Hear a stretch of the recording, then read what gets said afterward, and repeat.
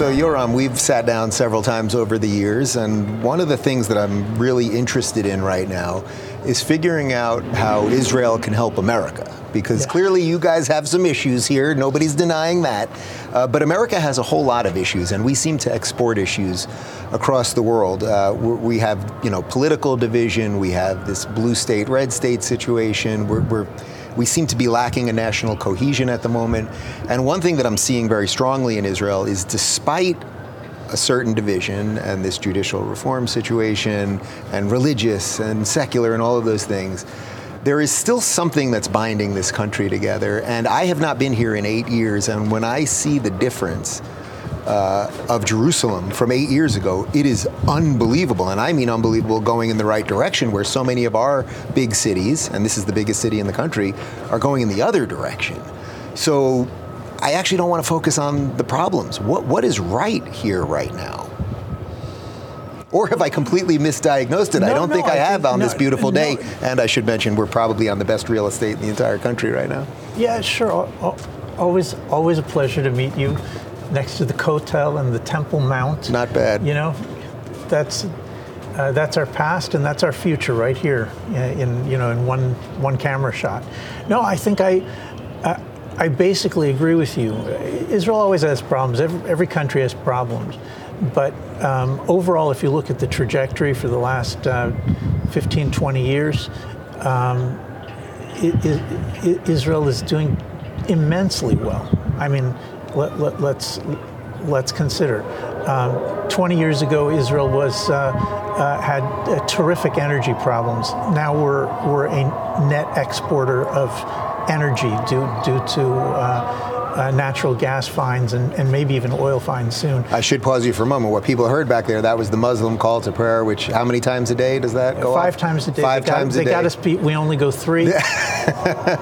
So people will be hearing that in the background as we do this. Here in the Jewish state of Israel, the Muslim call to prayer obviously is still respected and allowed. No, it's part of being in the Middle East. It's all right. Yeah. So look, we're energy exporters. We're about to start exporting gas to the Europeans because they don't have natural resources anymore. Yeah, that's a whole other thing. We're a water exporter. We have 15 years of successful pioneering desalination, so that 20 years ago we were still being told don't take short showers, and now we have all the water we want. We sell it to other people, and financially Israel just keeps on growing. We were hit less than just about any other country in 2008 by the world economic shock. So all of these material aspects are the countries are just doing beautifully. And if you switch to looking at foreign affairs, again, 20 years ago we had a hostile Arab world. Today, thanks to Trump and Netanyahu, we have 5 new peace treaties. Every time you go to the airport, they're jets taking off to take people to the Gulf and bring people from the Gulf, and that's a whole new relationship with the entire Middle East. So there are problems there too, but it's improving. And if I think you zero in on the most important thing. The most important thing is for any country is how many children are people having, because if people aren't having children, it means they're not investing in the future. They don't believe in the future. Mm-hmm. They have no confidence in the future. And here in Israel, the Jewish birth rate has been going up steadily for over 20 years. At this point, Jews are having as many children as Arabs, and if the trends continue, Jews will be having more children than Arabs. If you can imagine this, Israel's per woman birth rate is approaching twice the birth rate in the United States. Wow. What is that? That's about, it's over 3 at this point. It's over 3 children per woman. And these numbers they're not just one sector of the population. The most secular Tel Avivis still have more children than Americans do, or almost any European country. So that's what I'm interested in. That's the thing that I think maybe Israel can export to America that we're missing because again, we can talk about the divisions here, but despite the external threats, which I guess aren't I understand are less than what they used to be, not gone obviously with Iran, but are what they are. And then now there's some internal stuff, but still the driving thing, the family thing. I mean, you run the National Conservatism Conference really all about that. Yep. Why is that working here? What is it that I can bring back to America and say, guys, there's this tiny Jersey-sized place across the world that has something that can help us fix our national problem right now? Look, Israelis are connected to reality. You know, in part it's because of the nature of Judaism, which is a very down-to-earth religion in a lot of ways, and in part it's the environment of having to deal with constant security issues, and both of these two things create a population that is. You can say tribal. People say that, use that term in a negative sense. Here, I'd like to say it in a positive sense.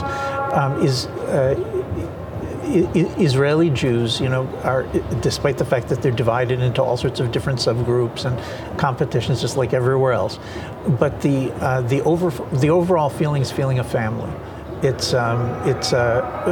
We have a religious inheritance that says that God promises that even if we're at the farthest corner of the earth, this is from Deuteronomy, even if we're at the farthest corner of the earth, God is going to bring us back.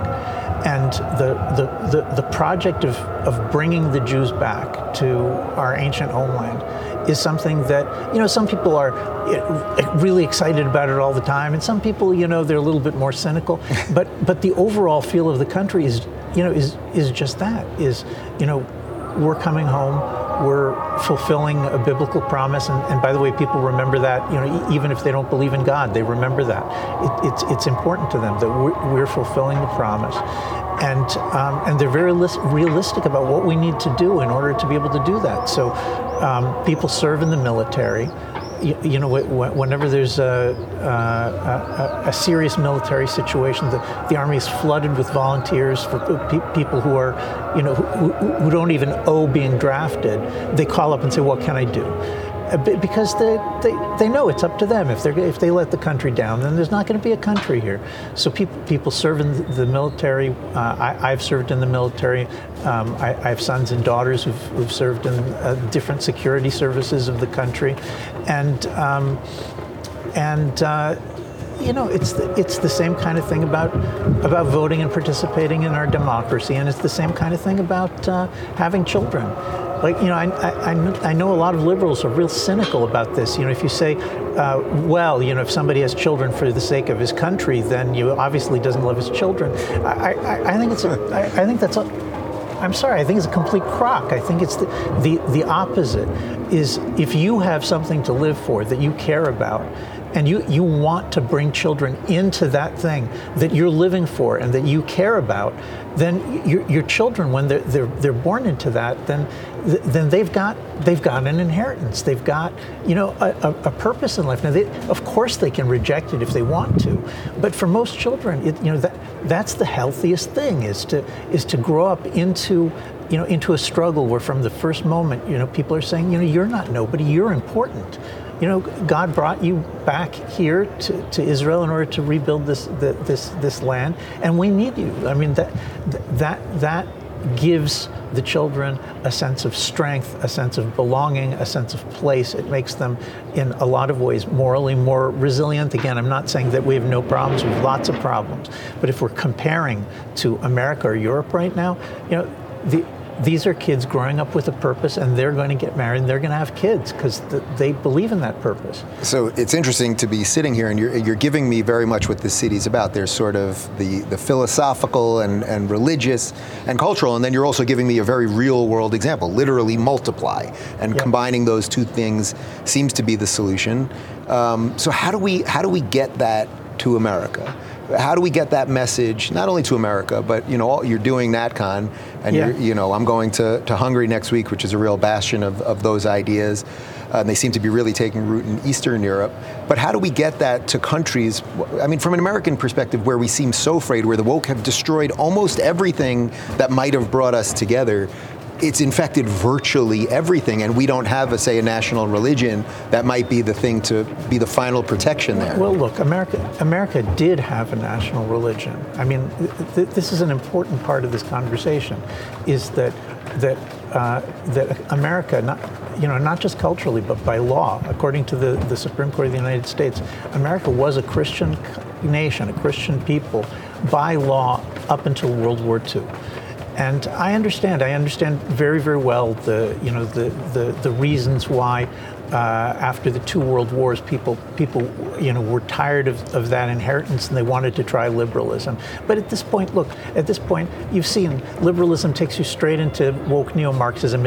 So it takes 2 generations, but the bottom line is, if you rip the Bible out of the schools, you don't allow people to say prayers. It means that all the children are going to school to be brainwashed to think that their inheritance, their religious, political, constitutional inheritance is not important. And that's got to be turned around. Obviously, you're not going to turn 300 million people in one step. That's clear.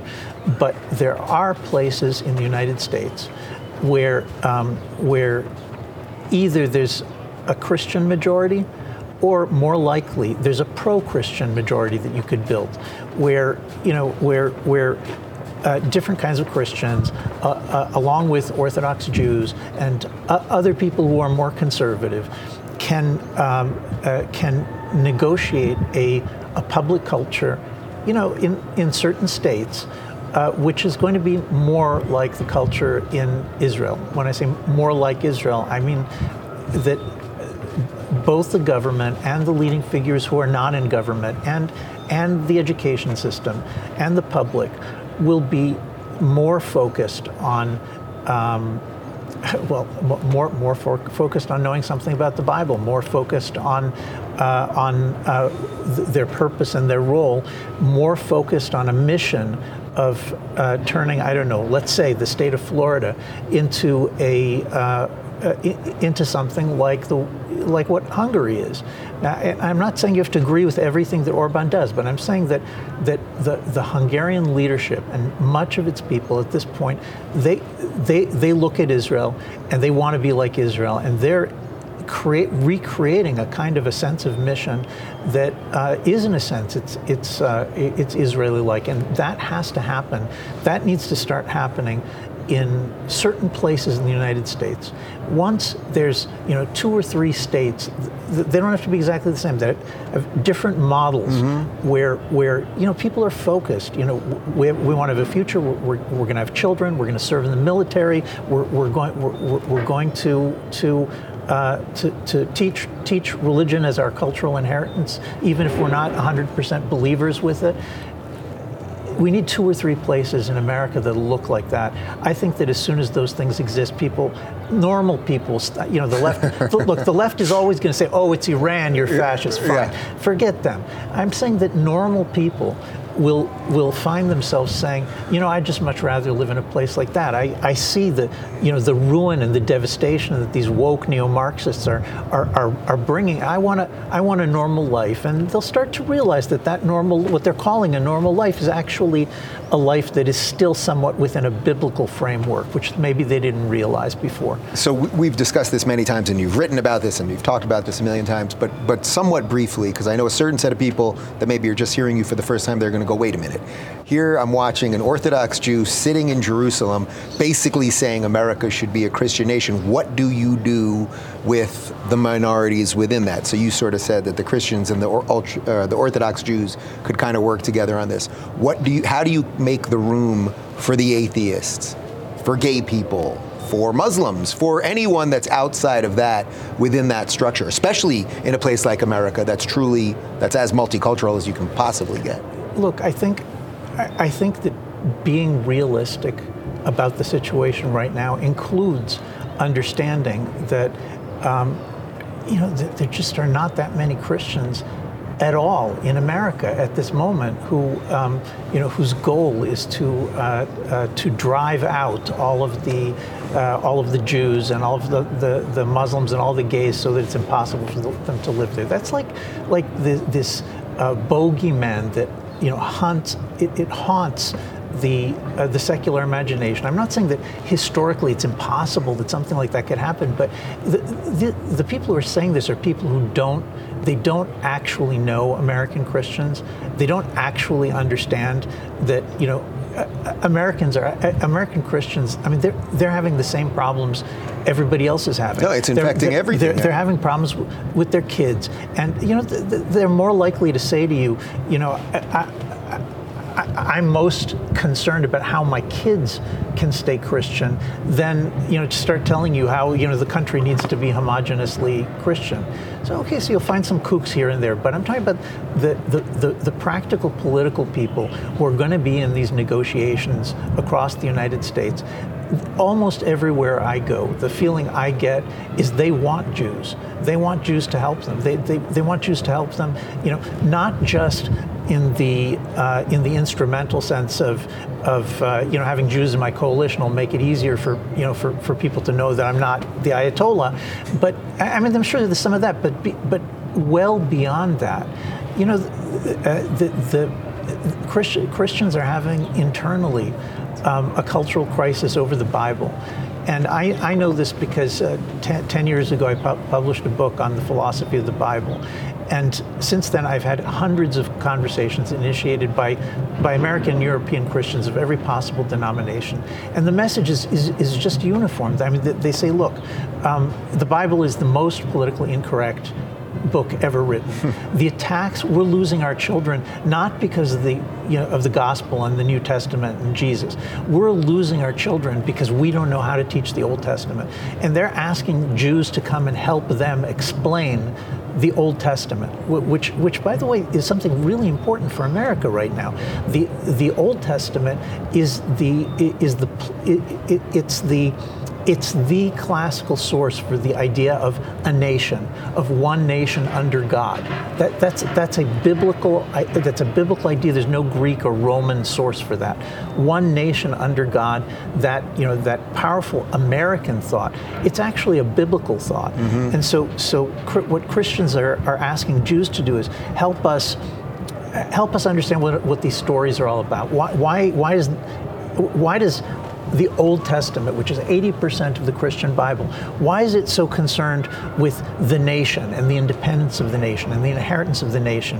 What is all of this about tribes and how you unify the tribes of a nation? What is all of this about a nation having borders that don't just keep people out, but they actually keep you sane by helping you understand that your goal is not to conquer the rest of the world. Maybe we'll teach some stuff to the rest of the world, but it's not our job to go conquer the rest of the world. It's our job to fix our problems at home and create a godly society, or as people today would say, a society people would just want to live in. And the return of that to the public discussion, I think, from the many Christians I've seen across the United States and talks late into the night and trying to understand what they want. What they want is a place where their children can grow up Christian, and they see Jews certainly as being able to help them. You and I know that with gays the situation is a little bit more complicated, not a lot more complicated, because they want to make sure that they have space to be able to tell their children, look, this is the normative path is young man marries a young woman. They want to be able to say that.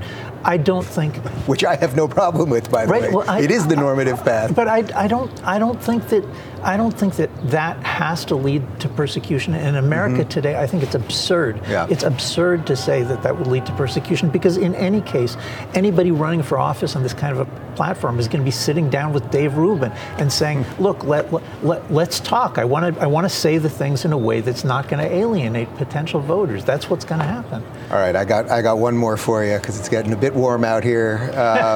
So as we sit here, let's get away from politics completely. You live in Jerusalem. Right before you got up here, I was just standing here looking at the wall and just everything, Mount Scopus, and just the whole thing here. And I've been feeling this incredible sense of peace since I've been here. Everywhere that I've gone, just an incredible sense of peace. And I said to my producer, Dave, buy an buy apartment in Jerusalem. All right, I don't have the Shapiro money yet. I'm working on it. Come on, man. But I said to my producer, Phoenix, I'm having trouble coming up with like a word to describe, like peaceful, okay, fine. And he said, it's everything all at once. And I thought that was a pretty good description of this. Yeah. And I wonder what your description of this would be as someone that lives here and that knows the history but is trying to lead the path to the future and all that. I think what it feels like to me is the center of the world. I think that was the other thing that he said, actually. This is where it began, and it's being broadcast from here.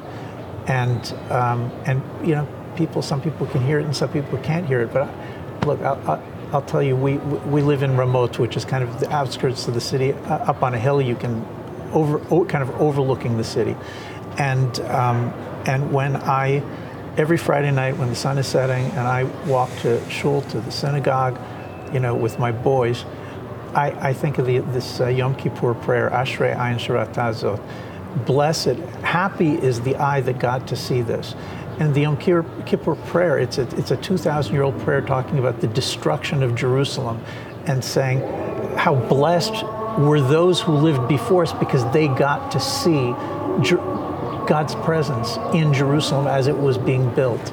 And we don't get to see it for 2,000 years. And today we do get to see it. We get to see it. We every Friday night we see the peace descending on the holy city, and we see it being rebuilt, and it gives hope. It gives hope for Jews. It gives hope for all mankind that something precious that was destroyed can be restored, and we can all take part in it. It was good to see you, my friend. Thanks for tuning in to the Rubin Report. Don't forget to review, share, and subscribe to this podcast. If you're looking for early and exclusive content, you can join me on Locals at rubinreport.locals.com.